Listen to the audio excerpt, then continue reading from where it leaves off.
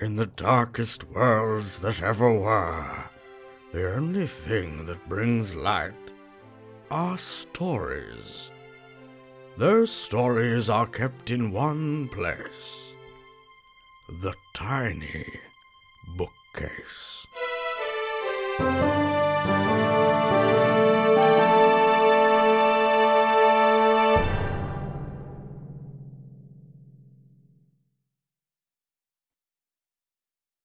Welcome, Story Seekers. To another round of the Tiny Bookcase. I'm Ben. I'm Nico, and we are back. I'm bookier than ever. For this episode, we're joined by a writer who is incredibly prolific. He's written a whole bunch of novels, 4 story collections, 2 mini collections, and 2 novellas. His most recent novella, called A Different Kind of Light, explores grief, obsession, and things worse than death. We would like to welcome Simon Bestwick. Hello, Simon. Hi there. Hi, Ben. Hi, Nico. And thanks very much for having me on the show. That's quite all right, mate. We've been eyeing you up as a guest for a while, so I'm really glad that you accepted and have come on to tell us a story. How has it been for you in this last year? It's been weird. I mean, first of all, the idea that you should be able to make. Look, I'm a writer, so I am desperately, pathetically begging for somebody to please validate my existence with some attention. So if somebody comes along and says, "Would you please be on our podcast?" Oh my God, someone's actually heard of me and thinks I'm worth talking to. Thank Christ. It has been a weird year or two with the pandemic and everything. Although, I mean, because I've had some issues with stress and depression, so I was actually signed off work for some quite long periods, including at the start of the pandemic. So the initial sort of stages of lockdown didn't come as much of a change to me because I was still basically staying at home in bed and not really going out. It's been at times a tough year. I've been back at work. The last few months have been tough. My wife was diagnosed with cancer a couple of months ago. She's just come out of hospital. I'm very sorry to hear that. Very sorry to hear that, That's man. awful.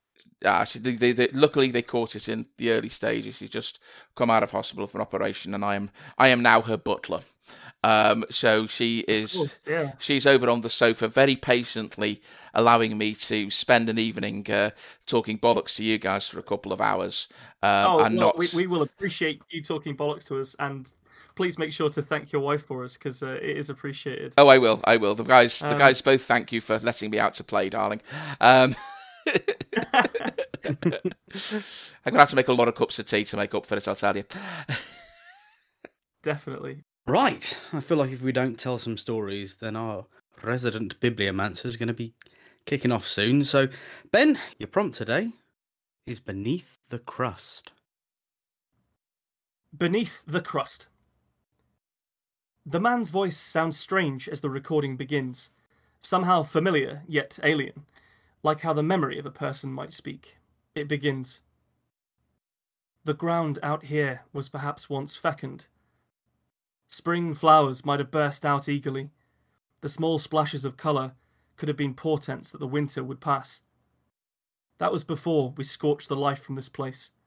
This land, known to us as Sector 279, was a flattened ribbon of corpse land, just like every other sector along the line.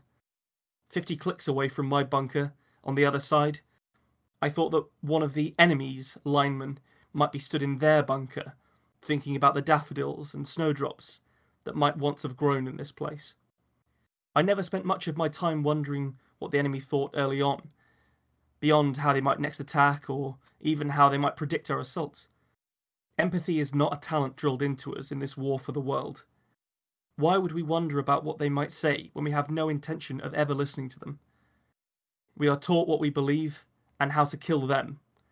That is everything our society needs us to be.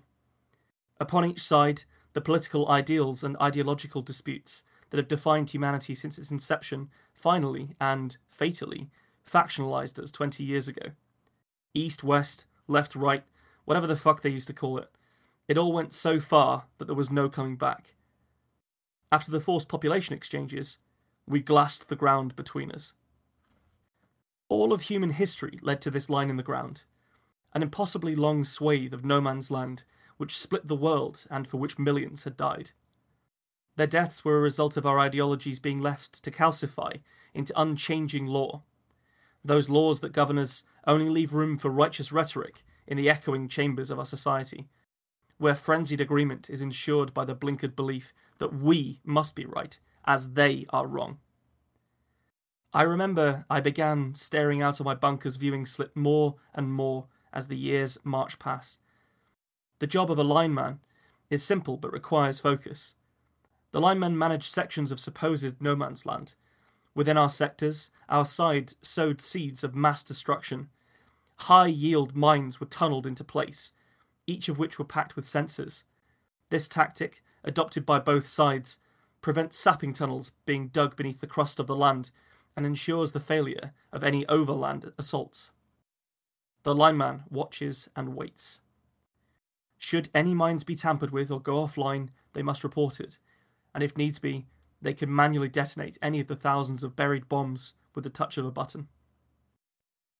As my warning klaxon sounded earlier today, I watched through the viewing slit as the enemy's splay nukes spun up in patterns governed by advanced computer simulations, only to collide with our curtain of defensive plasma. The deadly rain of our distilled war splashed down on the already desiccated crust of ground I was stationed to manage. The thundering booms and accompanying flashes of incomprehensible explosions would have rendered me deaf and blind for the rest of my days were I not in the line bunker. As it was, the sound and light of attempted genocide did little more than rattle the ground beneath my boots. I checked my monitor quickly, dispassionately registering that every subsurface mine on our side, in my section of the line, was still active. These attempts had happened often. Up and down the line, sector after sector would come under fire. In the last 20 years, the enemy have pierced through a few times, as have we. If it was anything like what happened for us, then I pity them. Splay nukes create cascading strike sites that obliterate anything within 40 clicks of the impact. That 40-click radius is the lucky part, as the destruction is immediate. The immolation and scarring of the next 200 clicks is where the real damage is done. Huge swathes of humanity were burned out of existence every time our defences failed. Whenever one gets through, the political response is always the same. Those that have become the gatekeepers of our society remind us of what we believe. They seethe with grief for the losses inflicted by the enemy and promise reprisals. The sound of the war drums shudder through our society, and a fresh wave of impressionable soldiers heed the call. Back and forth, on and on, the only end in sight is mutual annihilation. The decision to do what I did crept upon me gradually. It grew from the staring at the land between us and the enemy for 10 years. That land, though barren and filled with death, beckoned to me. I began to dream of walking to the middle of the line and waiting patiently for the world to come to me. I would wake with a feeling of contentment and peace that I had never been given the tools to describe by my faction. After a time, the dream stopped, and instead, my waking mind began to mould that thought. Watching that final spiral of splay nukes fail today, I knew I would never forgive myself if I waited any longer. What if one got through before I could make my stand? I shook my head and reached for my controls. I activated each series of mines that lay buried and detonated them. Through my viewing slit, I watched that dead crust of land fountain up with gouts of fire and sprays of deep soil. That earth, though bleached by the war fought upon its surface, seemed to me to be more fertile for the tomorrow that I seek. My explosions left deep furrows through the line, as though some tightened farmer had pulled his plough through the place to start the land over. Once the dust had settled, I pulled on my hazard gear and exited my bunker. The communication speaker squawked with demands from HQ, but I ignored it. With me, I brought my rucksack, which contained all I would need. I left my rifle behind. I trudged through that freshly tilled earth, where my bombs had broken through that tough shell of corpse land, until I reached the point from my dreams. Then, I retrieved the flashlight from my bag and began to signal the enemy's bunker. Through semaphore, my words spoke of the need for peace, how the ground where I stood should be occupied by all, and that the lines of communication needed to be reopened if humankind is to regain its humanity. I waited so long that I thought I might have failed. I repeated my message from that midpoint on the line over and over again until the batteries failed in my light. It was then that you arrived, your vehicle carefully threading a safe path between the bombs laid upon your side. So I ask you, now that we are talking face to face, shall we listen to each other? The recording here ends abruptly. The responding soldiers report that after this testimony, the enemy was arrested for infractions upon the mid-ground line and summarily executed by firing squad. The Department of State strongly advises that this recording be permanently redacted, as the concept of a societal middle ground could prove dangerous to the status quo. That was extremely cool. That just made me think of every other day on social media, to be honest with you. Yeah, that very, that very sort of everyone in these kind of very entrenched positions where you have a kind of you either accept every single point of this every single point of this kind of like long checklist of opinions without exception, or you are one of the enemy, you're one of the bad guys, and yes. So I don't know if that was whatever the metaphor may have been.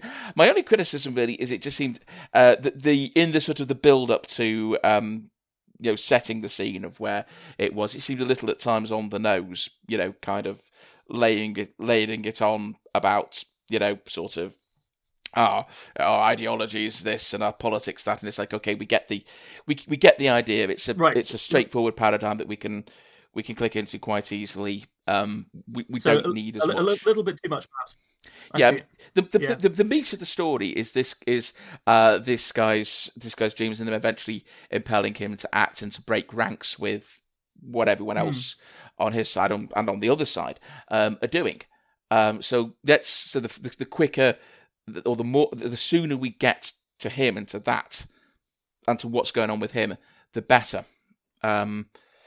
So yeah, I can just thin down that. I take your point. I think that would be quite a good edit. It obviously, I think you hit it immediately with this idea of every day on social media, like the amount of entrenched points of view that are sort of blindly defended and attacked. Yeah. Online, it can become extremely bad for your mental health to even touch social media. Oh God! So yeah. I feel like possibly the reason that this story has come out quite vitriolic and overblown, and possibly a bit fatty, as you say, on the a bit too much on the descriptions of the ideology, too much on the nose.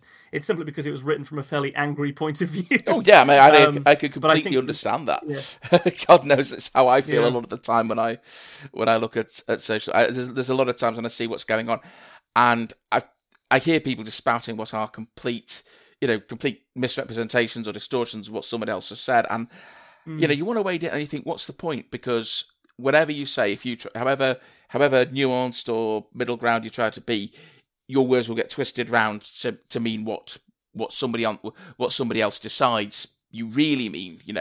It's amazing how many people seem to develop psychic powers when they're on Facebook or Twitter. And I'm just going to look at your text and actually, oh no, what you really mean is you want all members of this particular group to be wiped out or whatever. It's like, yeah, okay, whatever.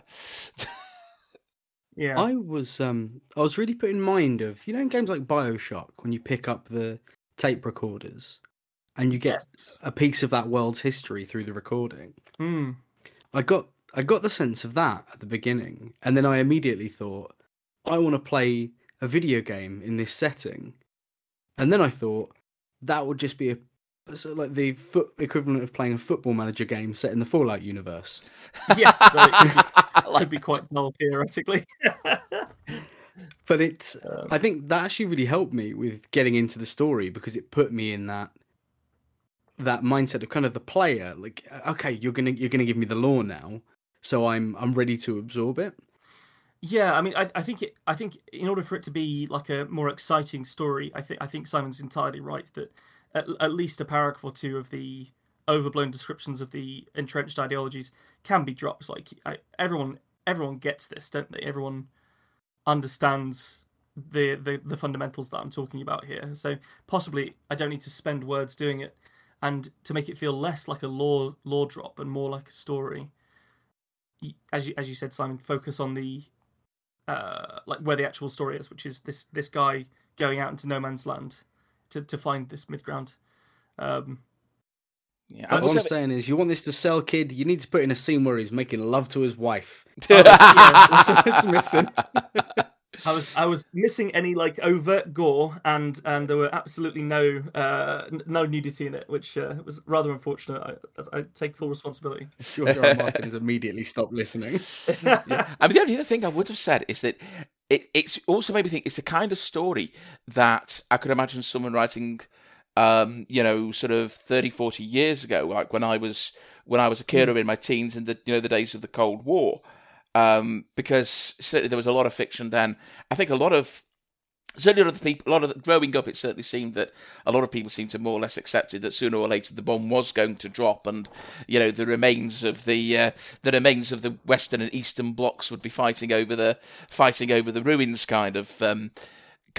There was a lot. You see a lot of fiction that was either set in the aftermath of that conflict or in the build up to that conflict. Just basically the whole Cold War setup thrown into kind of high gear.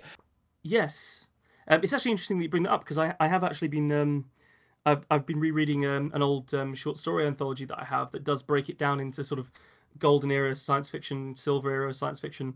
So the stories that I'm reading were from that section. So it's clearly I've been influenced by older styles of story. That's very insightful. And thank you for the feedback. It's really appreciated. But we've had one story, but I'm very excited to hear yours. If you'd grace us with it, Simon. Okay. Beneath the Crust.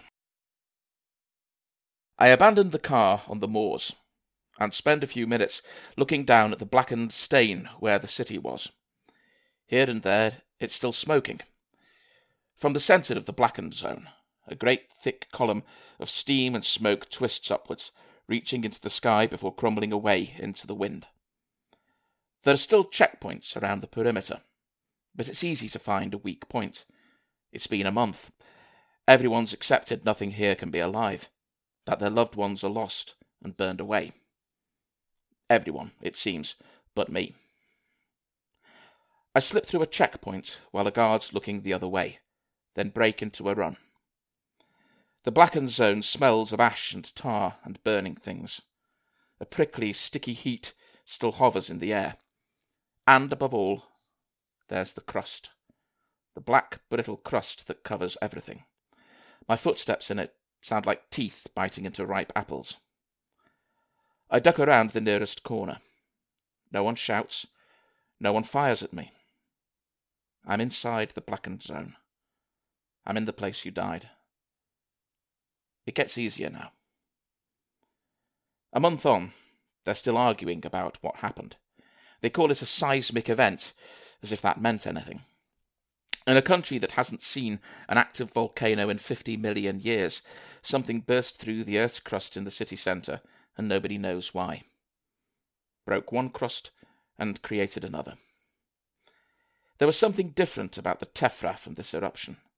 Some tarry, sticky quality about the ash that meant it adhered to any surface it touched, covered it and hardened. The lampposts look like columns of charcoal. The streets are narrow plains of brittle black. The cars are caked in it. The people inside them, too. I try not to look at them. But there's no avoiding the pedestrians. Some lie on the ground, but most didn't get the chance.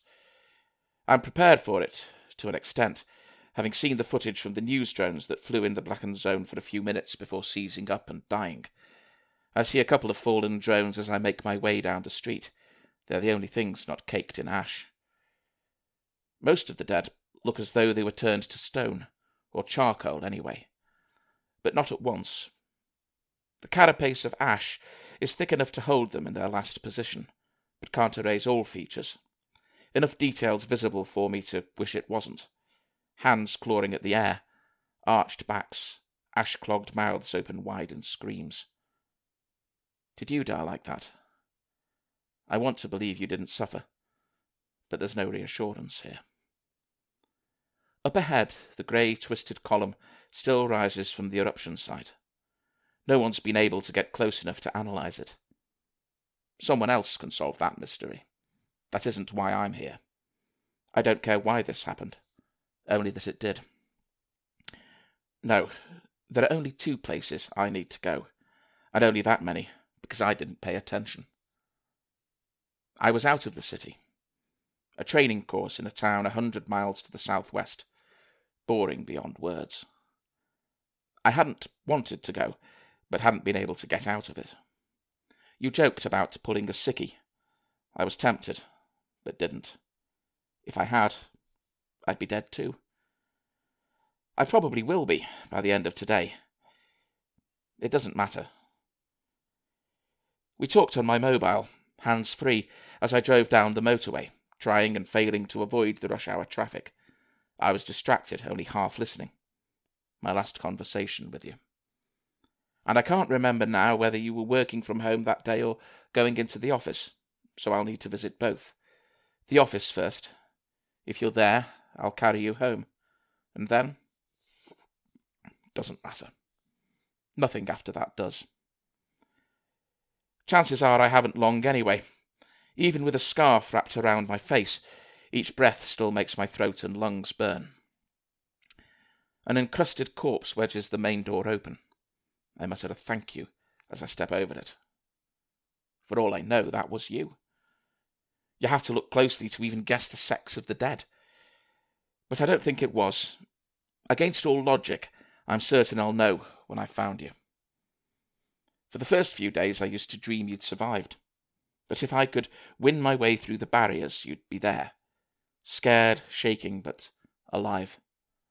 I know better now. The best I can hope is to die beside you, as I should have done that day. People talk about healing, closure, moving on. Good for them, if they can. I can't. You truly were my other half. What's left with you gone was never going to last long. I crunched my way through the lobby into your department. Death here was instant. The corpses are frozen in ordinary workaday gestures, showing no sign of pain or alarm. Only those at the very back of the office are contorted as though they suffered. Your desk was at the back of the office. My eyes stream, and my breathing's ragged, and not from the smoke. I'm afraid what I'll see. But your desk's empty. There's just your keyboard and monitor, a coffee mug, and a framed photograph, both fused to the desktop by a coating of black cinders. I break the crust away from the picture. The heat's faded, but I can still see us both. We were camping up on the coast. We were happy that day. You could still be here, of course. You could have got up to go to the toilet or talk to a colleague. But I don't believe you are, and that's better. It's better if you were home, our home, when you died. I put the photograph in my pocket, and I hear the cracking of ash. It gets louder. Not one sound, but several. Then a dozen. More. For a moment I think the whole crust of ash clinging to the ceilings and walls is about to fall on me and end things here and now. But when I turn around I see that it's coming from the frozen shapes around me, from the joints of their limbs, their necks, as they begin to move. Encrusted heads turn towards me. Limbs raised to ward off final agonies are lowered, ready to lunge and grab. Arched spines straighten. Shards of ash fall to the floor. Their movements are slow, painful, and arthritic. But there are so many of them between me and the entrance. The nearest one steps towards me. More of its blackened shell cracks and falls away. Something glistens underneath. What will I see when it's all gone? Are the dead rising in anger at their vast city-sized tomb being disturbed? Or are they dead at all? Is the crust in fact a chrysalis, and something horribly different about to emerge? Then I remember there's a fire exit near your desk. I hoped you'd escaped through it before I remembered that even if you had, there'd only be more clouds of scalding dust outside.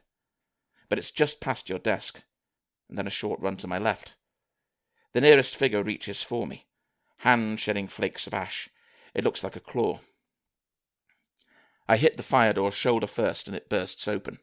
I blunder through shin-deep cinders, trip and go sprawling in them. Jagged pieces prick my hands. I get up. Inside the office, they're all moving now. Slowly, stiffly, but with purpose. I run. All the dead city stirs around me, awakening to the intruder. Slow or not, they are many. I know I'll never leave the blackened zone. But I never intended to, and I only have one place left now to go. We didn't live far from your office. I'm gladder of that now that you're dead than I ever was when you were alive. A row of little terraced houses, a railway embankment at one end. At night we used to lie in bed listening to the trains rattle in the dark. Never too loud, just a gentle rumble that helped us sleep. I almost stumbled past our door. The house is so caked in ash it's unrecognisable. Looking back along the street for those slow, relentless pursuers, I break chunks of ash away from the lock and fumble for my keys, praying the mechanism isn't clogged or fused. But the key turns, click, and the only struggle's forcing the door in, breaking the seal of ash that holds it shut.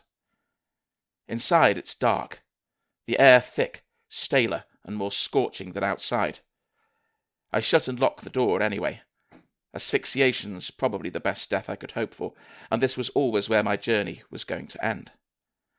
I find you at the kitchen table, your laptop in front of you, fingers poised above the keys. The back door's open. It was a bright, hot day, and you were proud of your garden, though now it's a blackened waste. The surge of ash must have filled the house in seconds. You wouldn't have suffered. There one instant, gone the next. Or, depending what the ash did on what you've become, maybe not gone at all. I kept hold of the photo of us. I put it down beside you, leaned back in my chair and closed my eyes. From across the table comes a cracking sound. I suppose it's too late to become like you, but I can always hope. I can hear you stirring, hear your blackened shell begin to fall away. Another minute, and I'll open my eyes and see for myself what's beneath the crust. Oh, bloody hell, Simon. That was great. Thank you. Thanks for the prompt. I had fun writing that. Yeah, great. Like, the fun you had describing Ash, like, I just didn't. Yeah, every time it felt the whole story felt so like tactile. Tactile is exactly the word I was about to use. Oh, well, yeah, this idea of having like carapaces of ash or a mouth choked with ash, or there was a description early on of like sticky ash that clung to everything. It was all horrible, and then at one point, the character is worried that it might all just fall on them, like the ash that's inside the office. So it has like almost like a what would you even call it? It's like a biome of threat, isn't it? An oppressive quality. Well, yeah. Exactly. Yeah, just everywhere. There was a lovely turn of phrase where you said it was like teeth biting into ripe apples. Yes, that's a fantastic line. Oh, thank you. Thoroughly enjoyed it. Yeah, this whole like Pompeian zombie possibility, like zombie-ish sort of vibe. Yeah. Was, I thought, very well worked. Like it felt, because I feel like it's almost dismissive to call it zombies because it wasn't it wasn't necessarily a zombie story, but it was something new entirely like that. Yeah. Go on, sorry, Nico. The whole zombie thing, or let's call them the ashed, because that sounds kind of cool. I like that. We can copyright it. Yeah, there you go. Then I'm looking forward to the new series already. But I'd so bought into this kind of melancholic story of a man just looking for his wife's body. I thought, oh, it's just going to be a really sad tale, and he's going to go back and die. And then they started moving, and I had a real sort of adverse reaction. Yeah. Oh no, they're bloody alive. That's what you like to hear. Yeah, that was it. Yeah, I went through exactly the same thing. Because initially, when I was like, oh, this is going to be really sad, I was sort of expecting some sort of turn. So I was thinking, oh no, is it going to be even worse? And he gets home and he finds that not only has he come here to die with his wife, but she was like cheating on him or something, and that's how he finds out. It's kind of like frozen in position with the plumber. Frozen men. Yeah, exactly. Yeah. Ash Bukake kind of. There's like sort of like fine webs of ash spray from their encased cocks. Oh God, I can't believe I'm just making that up off the wrist. I mean, off the cuff. Yeah, and I went there. I've been reading a lot of Graham Masterton lately. That's my excuse. Oh no! That was. Oh, it's gonna take me a minute to reset after that. Oh, that was hilarious. Through, guys. First, I traumatized them with the story, then I traumatized them in the discussion afterwards. In my head, I've just got it lit up in neon glow ash bukkake. It's just. Oh, sounds like a new show for Bruce Campbell. But it was a fantastic story. Thank Simon. you. Well told and well written. I thought it was really good. I totally agree with Nick. This idea of having a main character that intends to die always feels really special, I think, in stories. But it can be quite easily not done correctly. But that felt spot on. And then with the horror twist to it, that's stonking. That is. I thoroughly enjoyed it. Initially, I thought it was quite interesting that we'd both sort of gone for militarized checkpoints and I kind of an area. I remember thinking when you were reading yours, they were kind of like those. They both kind of showed this devastated kind of sort of a post-apoc landscape kind of thing. Oh, that's not a full-blown apocalypse in this one. Just one city. It's just a few million people. Hang on, I'm just deleting Ash Bukkake out of my story because otherwise people don't know. Poor T, Vicar. There was a moment in the story that it had so much weight for me. So where I live, we are right next to a train station, and the trains go past at night, and we lay in bed and we can hear. You can't quite hear them, but it's more that you can feel the rumble of them. And as soon as you said that, I was like, oh no! Now I'm personally invested. I feel personally attacked. It's sort of that is actually sort of when I lived before. I live on the Wirral now because I'm married to a girl from.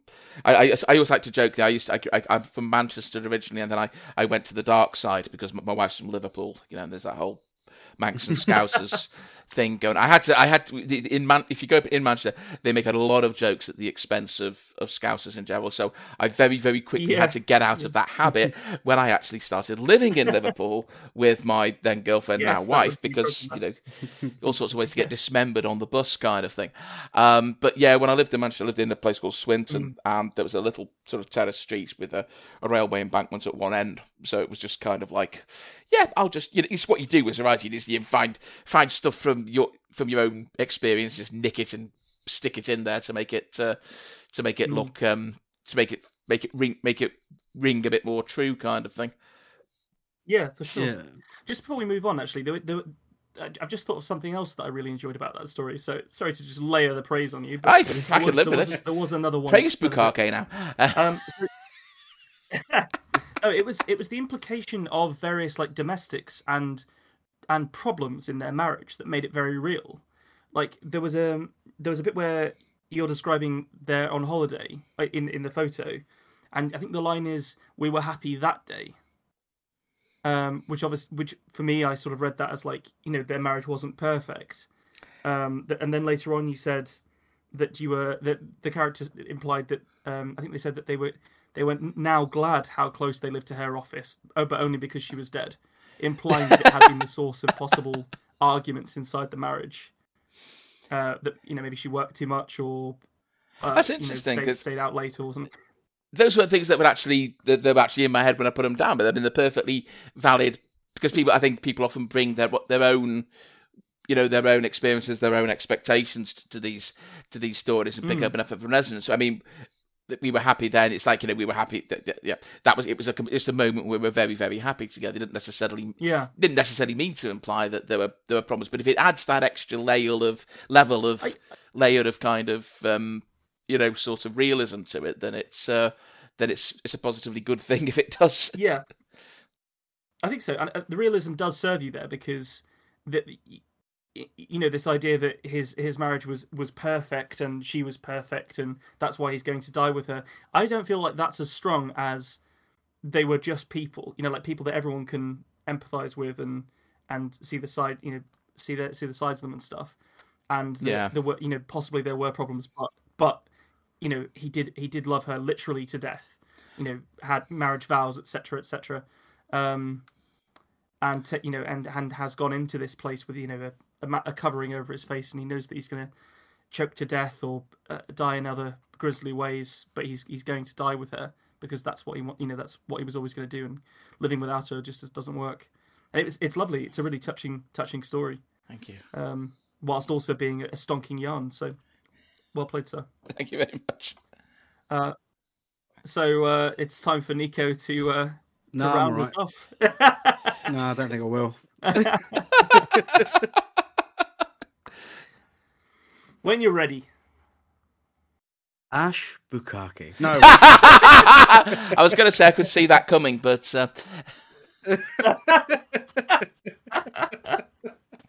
Okay. Who am I? What's happening? The name's Bukake. Ash right. Bukake. Beneath the crust. Derek adjusted his regulation moustache net. The very idea of an errant bristle was enough to set his clipboard trembling, with something akin to an organisational fury. He tugged gently at the lower right corner of his name badge. It was sitting just a few degrees off level. But if we were allowing that sort of thing, then what's next? Rats holding a parade through the street, painted women hawking their goods outside the local parish on a Sunday morning, and drug-addled youths spray-painting genitalia onto monuments of thoroughly respected historical individuals? Not on his watch. He wouldn't have even the slightest of head tilts, as any lucky enough to witness its emerald gleam read the words, "Hello, my name is Derek." Derek felt his own head tilt backwards, as a sigh of deep frustration escaped his body. He'd flipped back at least a dozen pages in the factory's sign-in book, then looked again at his pocket calendar. He knew you could do that sort of thing on your phone nowadays, but people were becoming addicted to those.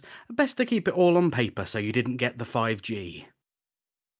He looked up at the bespotted oik who was tasked with guiding him around the "In God We Crust" pie factory. Wholesome pies for goodly folk, the sign read out front. May contain donkey, the sign said on the boxes, though I am to understand there's one of those in the Bible, so it's probably okay. You do understand what bi-monthly means, don't you? Derek demanded. From the look of the youth, he may not have. He had the distinct look of someone who needed the knobs on the end of the levers colour-coded, so he didn't accidentally make the pie's lid first. Every other month, the youth offered. Derek almost let loose his well-practiced nod of approval, but decided that wasn't quite enough to earn it. Instead, he settled for a look of smug derision.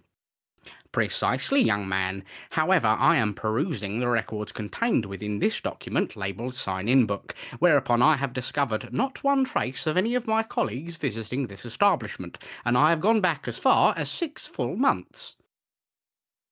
The youth did not greet the statement with the abject horror that Derek was hoping for. In fact, he seemed to stare at a point roughly 15 inches behind Derek's head. He blinked at what appeared to be half speed. Oh, right. I only do Wednesdays and weekends, mate. I'm part-time. The men stared at each other for a long moment. The voids between them, varying from generational to standards of hygiene, seemed to stretch beyond reckoning. Derek broke the silence first. Well, I'd say you best show me around then. I'm sure I can manage 6 months of inspections all in one go. He thumbed the sheet he was using to make notes about the factory. A big red X was already filling the box for the lobby area, which was caked in dust and grime.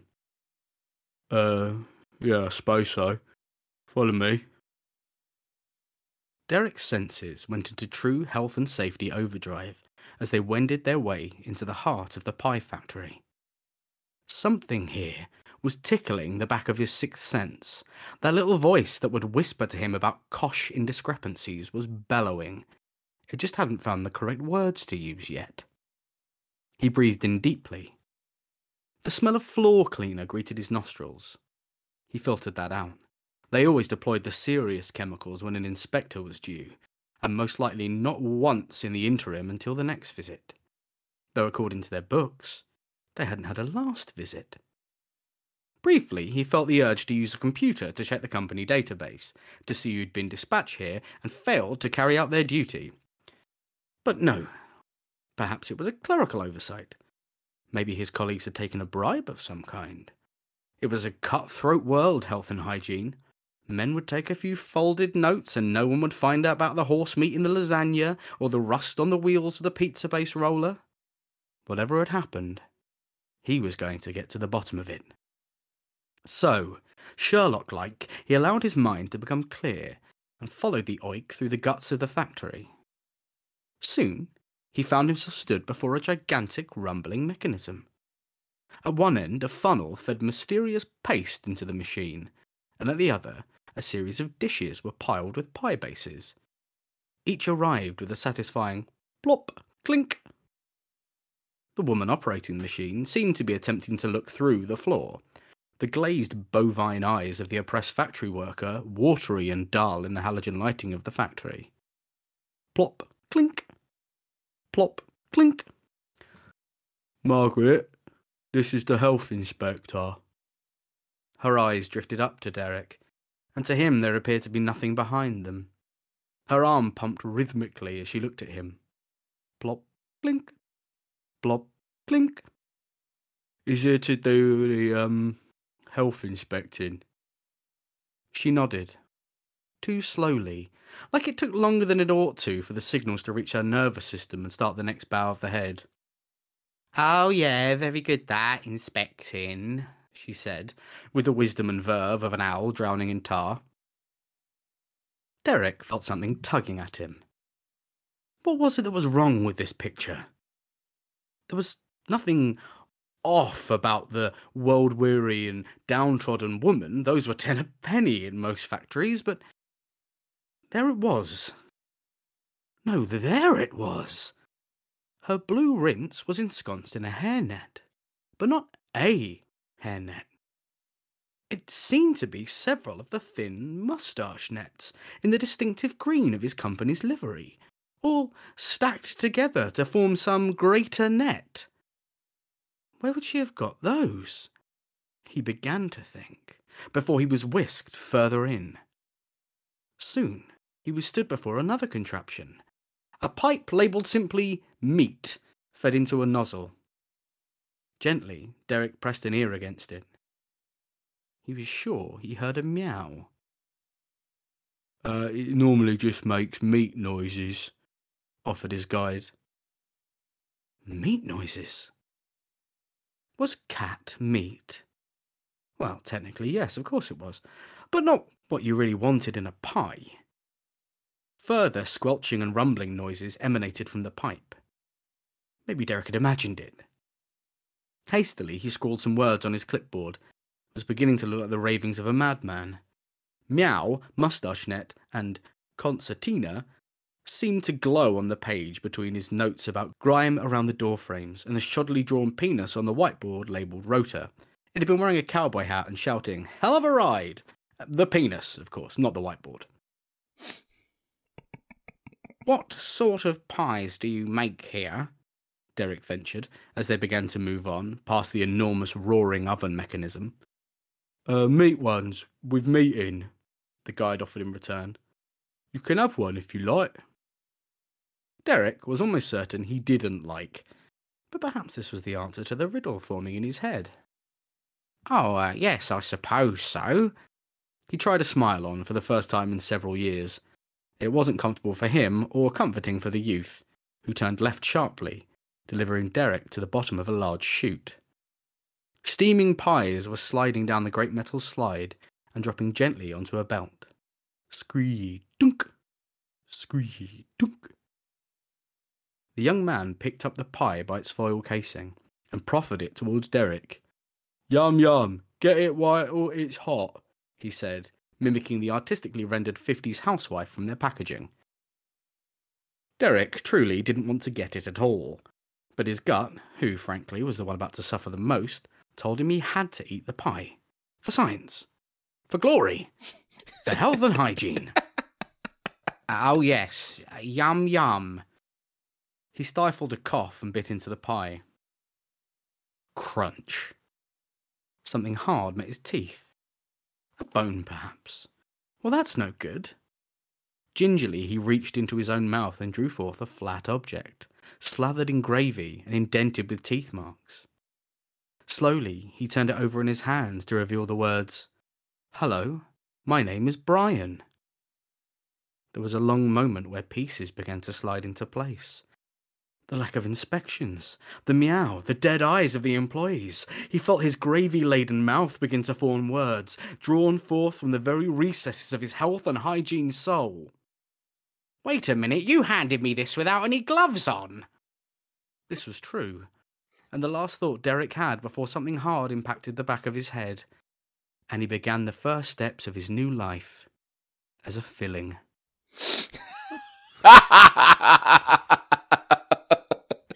Oh, I love that. It was really funny. I was giggling almost from the opening line. I was kind of holding his thing because I thought I shouldn't really be giggling over this. Then I heard Ben started to crack up as well. I was thinking, okay, I can cackle away. I'm glad you enjoyed it. So good at making me laugh and other people laugh. It's wonderful. I love the really voices. Liked that. The voices were so good in this one. Yeah, the bit where you said meat noises. I love that line about us having all the wisdom and the wisdom and verve of an owl drowning in tar. I thought that was brilliant. Oh, so many like really organic. Like obviously there was lots of descriptions of like meat and pies and stuff, but like everything else was super organic as well. Like the way that the woman's arm like pulled the lever, like this rhythmic pumping, you know, all quite unsettling. You know, I found the thing that I found the most freaky, for me, that really just unsettled me, was the way you described the other people as just being like a bit slow, as if someone had turned down the dial on their speed. Yeah. And that just really set me off. Like, it put me on edge. That the idea of being in a situation where everyone's just not quite at the same speed as everybody else, and what that could mean. It really horrid. Yeah, that really. I didn't know I had that fear in me, but there you go. You found it. Oh, I'm glad I could freak you out in a new and exciting way. It's almost like a David Lynch feel, isn't it? Of like that things aren't quite running at the same speed or pace or rhythm, or there's something that's it. Even when on the surface people are just doing and saying normal things, there's something kind of off kilter about it that suggests you're kind of crossed over into weird land at some point without realizing. Yeah, that's spot on. That's whilst also being, in this particular instance, you wrote it in a very amusing and funny way as well. It was, hard to straddle that line between creepy and funny, but you nailed it. It was a fun challenge because I've attempted to be funny on the podcast before. We won't say have been. Some of you out there might think I'm terribly unfunny. But it was almost like putting a veneer of comedy over what should be a really unsettling story. Mm. And it was fun to have this character of Derek who thinks he's very clever, but we as the audience know that he's clearly thick and obsessed with health and hygiene. Yes, some of the throwaway lines that you used to describe Derek in the beginning made me chuckle and cringe at the same time. So, yeah, I'm awarded that. Painted women hawking their wares. Exactly. People, youths painting genitalia on monuments. Avoiding 5G or whatever. Yes. I love that. I love this kind of last line. He realised that you handed that to me without a glove. Yeah, that's the big problem here, Derek. That's the big problem. Oh, Darwin Award. I think my only bit of feedback would be that I think that should be the last line. So it was originally. Yeah. We were talking about earlier in my story, like some things being a little bit too on the nose. I think this idea of like him starting his new life as filling right at the end, like we know that much better to land on the kick of the punchline. I think that would be my opinion anyway. But what do you think, Simon? Yeah, I think you possibly need to throw in you just need to have some little detail in a couple of lines preceding, indicating something is about to come down on the back of his head, just in case, just for the benefit of the harder thinking. But I mean, yeah. Apart from that, it would be a very good line to end on, especially that idea if he's about to die horribly, and he's just completely oblivious to it. It's like, you weren't wearing a glove. Yeah. It's sort of somewhere like ending on that would be somewhere between like a Pratchett and a Roald Dahl ending. Yeah, I feel you. Yeah. It would bring the sort of the off-kilterness and menace and the kind of the comedy aspects of it to a a peak simultaneously. Yes, especially if, as you say, if you add in a little bit of description about like maybe some clanking or something of this idea that something is coming to hit him in the back of the head, and he's trying to put it all together, and then obviously he just thinks about his gloves. Yeah. But a fantastic story. I wrote down halfway through.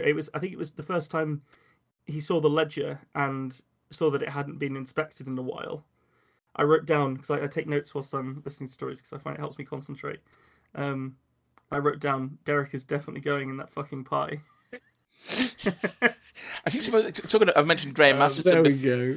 I mentioned Graham Masterson before, and there was actually he actually wrote a story back in the 80s called Eric the Pie. I just thought, Derek the Pie kind of brings it to fitting. The zeitgeist. Yeah, it's out there now. Literally, the only thing I thought what minded seeing is it is literally a word, and it was just there was like a line where it was like something like describe when you first meet the woman, and it's the harassed factory worker, and then some like gleaming in the lights of the factory. It was just the repetition of the word factory in the same sentence, and I just thought. Yes. That's maybe the one thing that could be. I mean, as I say, when that is literally the only thing I can think of that could maybe be tweaked, then you've yes. there's not much else. There can't be much else wrong. Well, that's spot on. I think it was fascinating the way that we all approached it. I think. Very different. Two very, very different. Yeah. The pie being the most different, I would say, at least in terms of the like this what a crust is. Yeah. Yeah, that was very. I was thinking, I remember wondering what's Nico going to do with crust? Oh, okay, pie crust. I like it straight away. Nice. Yeah. I'm hungry boy. Was that your story, Simon? Was that the first thing that jumped into your mind, or did you? Did you have other ideas for the? I kind of mulled it over, and obviously when I thought of crust, I initially thought the Earth's crust, and so my brain was originally kind of going in the direction of like at the Earth's core, but I was kind of like, how am I going to turn that into like a sweet little, at most 1,500 word horror story? I was thinking, did they find like the wreck of an Edgar Rice Burroughs style, tunneling machine under somebody's back garden, and it's haunted or whatever. And I just started mulling, and I kind of thought of this idea of like a crust of ash, and the kind of. Yeah, I was just drifting off to sleep one night, and it kind of started taking shape. But that's obviously the realization that I had maybe 3 or 4 days to actually write the goddamn thing, and it was like, oh shit, I'd forgotten about that. Yeah. That's always a good spur. Yeah, definitely. Yeah, I always find it interesting talking to people about like how they arrived at their concept, because I think some people walk around with the idea that stories just jump into people's heads fully formed. And that's not really. You have to play with the ideas a bit in order to get, the beginnings of whatever you're going to write. I think. Yeah, I mean, so that certainly gels with my. Sometimes it happens. Sometimes it happens quite quickly, and sometimes it can be a process that takes years. And sometimes you only really sort it out by sitting down and starting to write it, and that will actually help you find what it is you wanted to do with it. But each one's got a very different journey and gestation period. Amazing. Well, spot on, and I really enjoyed both of your stories. So thank you very much. The same to you. Enjoyed yours as well. Well, very kind of you. And go to bed with the fear of nuclear wastelands and ashen zomboids. And Ash Twitter on one Lukaku. side and Facebook on the other side. And of course, the most frightening thing is a large-chinned man screaming, "This is my boomstick!" as several men ejaculate onto him. So I guess there's that to look forward to. Well, Pleasant dreams, guys. Nico Yeah. You just thought of the art for this episode, I think. I cannot draw Bruce Campbell covered in cut. Great cum. Yeah, that wasn't the kind of Ash I met, but yeah, I suppose that could work. Thanks for joining us for this episode of The Tiny Bookcase. Remember to subscribe, otherwise you're going to miss out on the future fun. Also, tell a friend. If you like this episode, link them to it. We'd be tremendously grateful. You can follow us on Twitter at BookcaseTiny, Facebook at The Tiny Bookcase, and Instagram at BookcaseTiny for updates. Speaking of supporting the podcast, well, magic can only take one so far. The Tiny Bookcase is supported by the generosity of its patrons.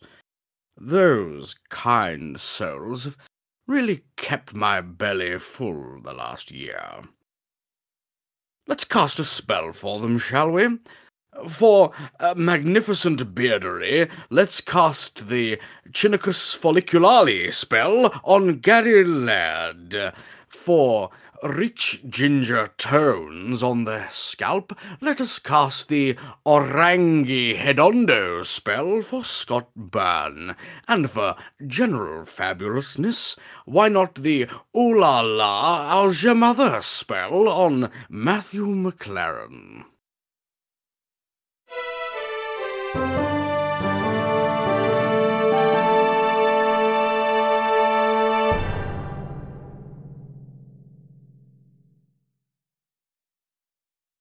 How do you come up with that shit, man?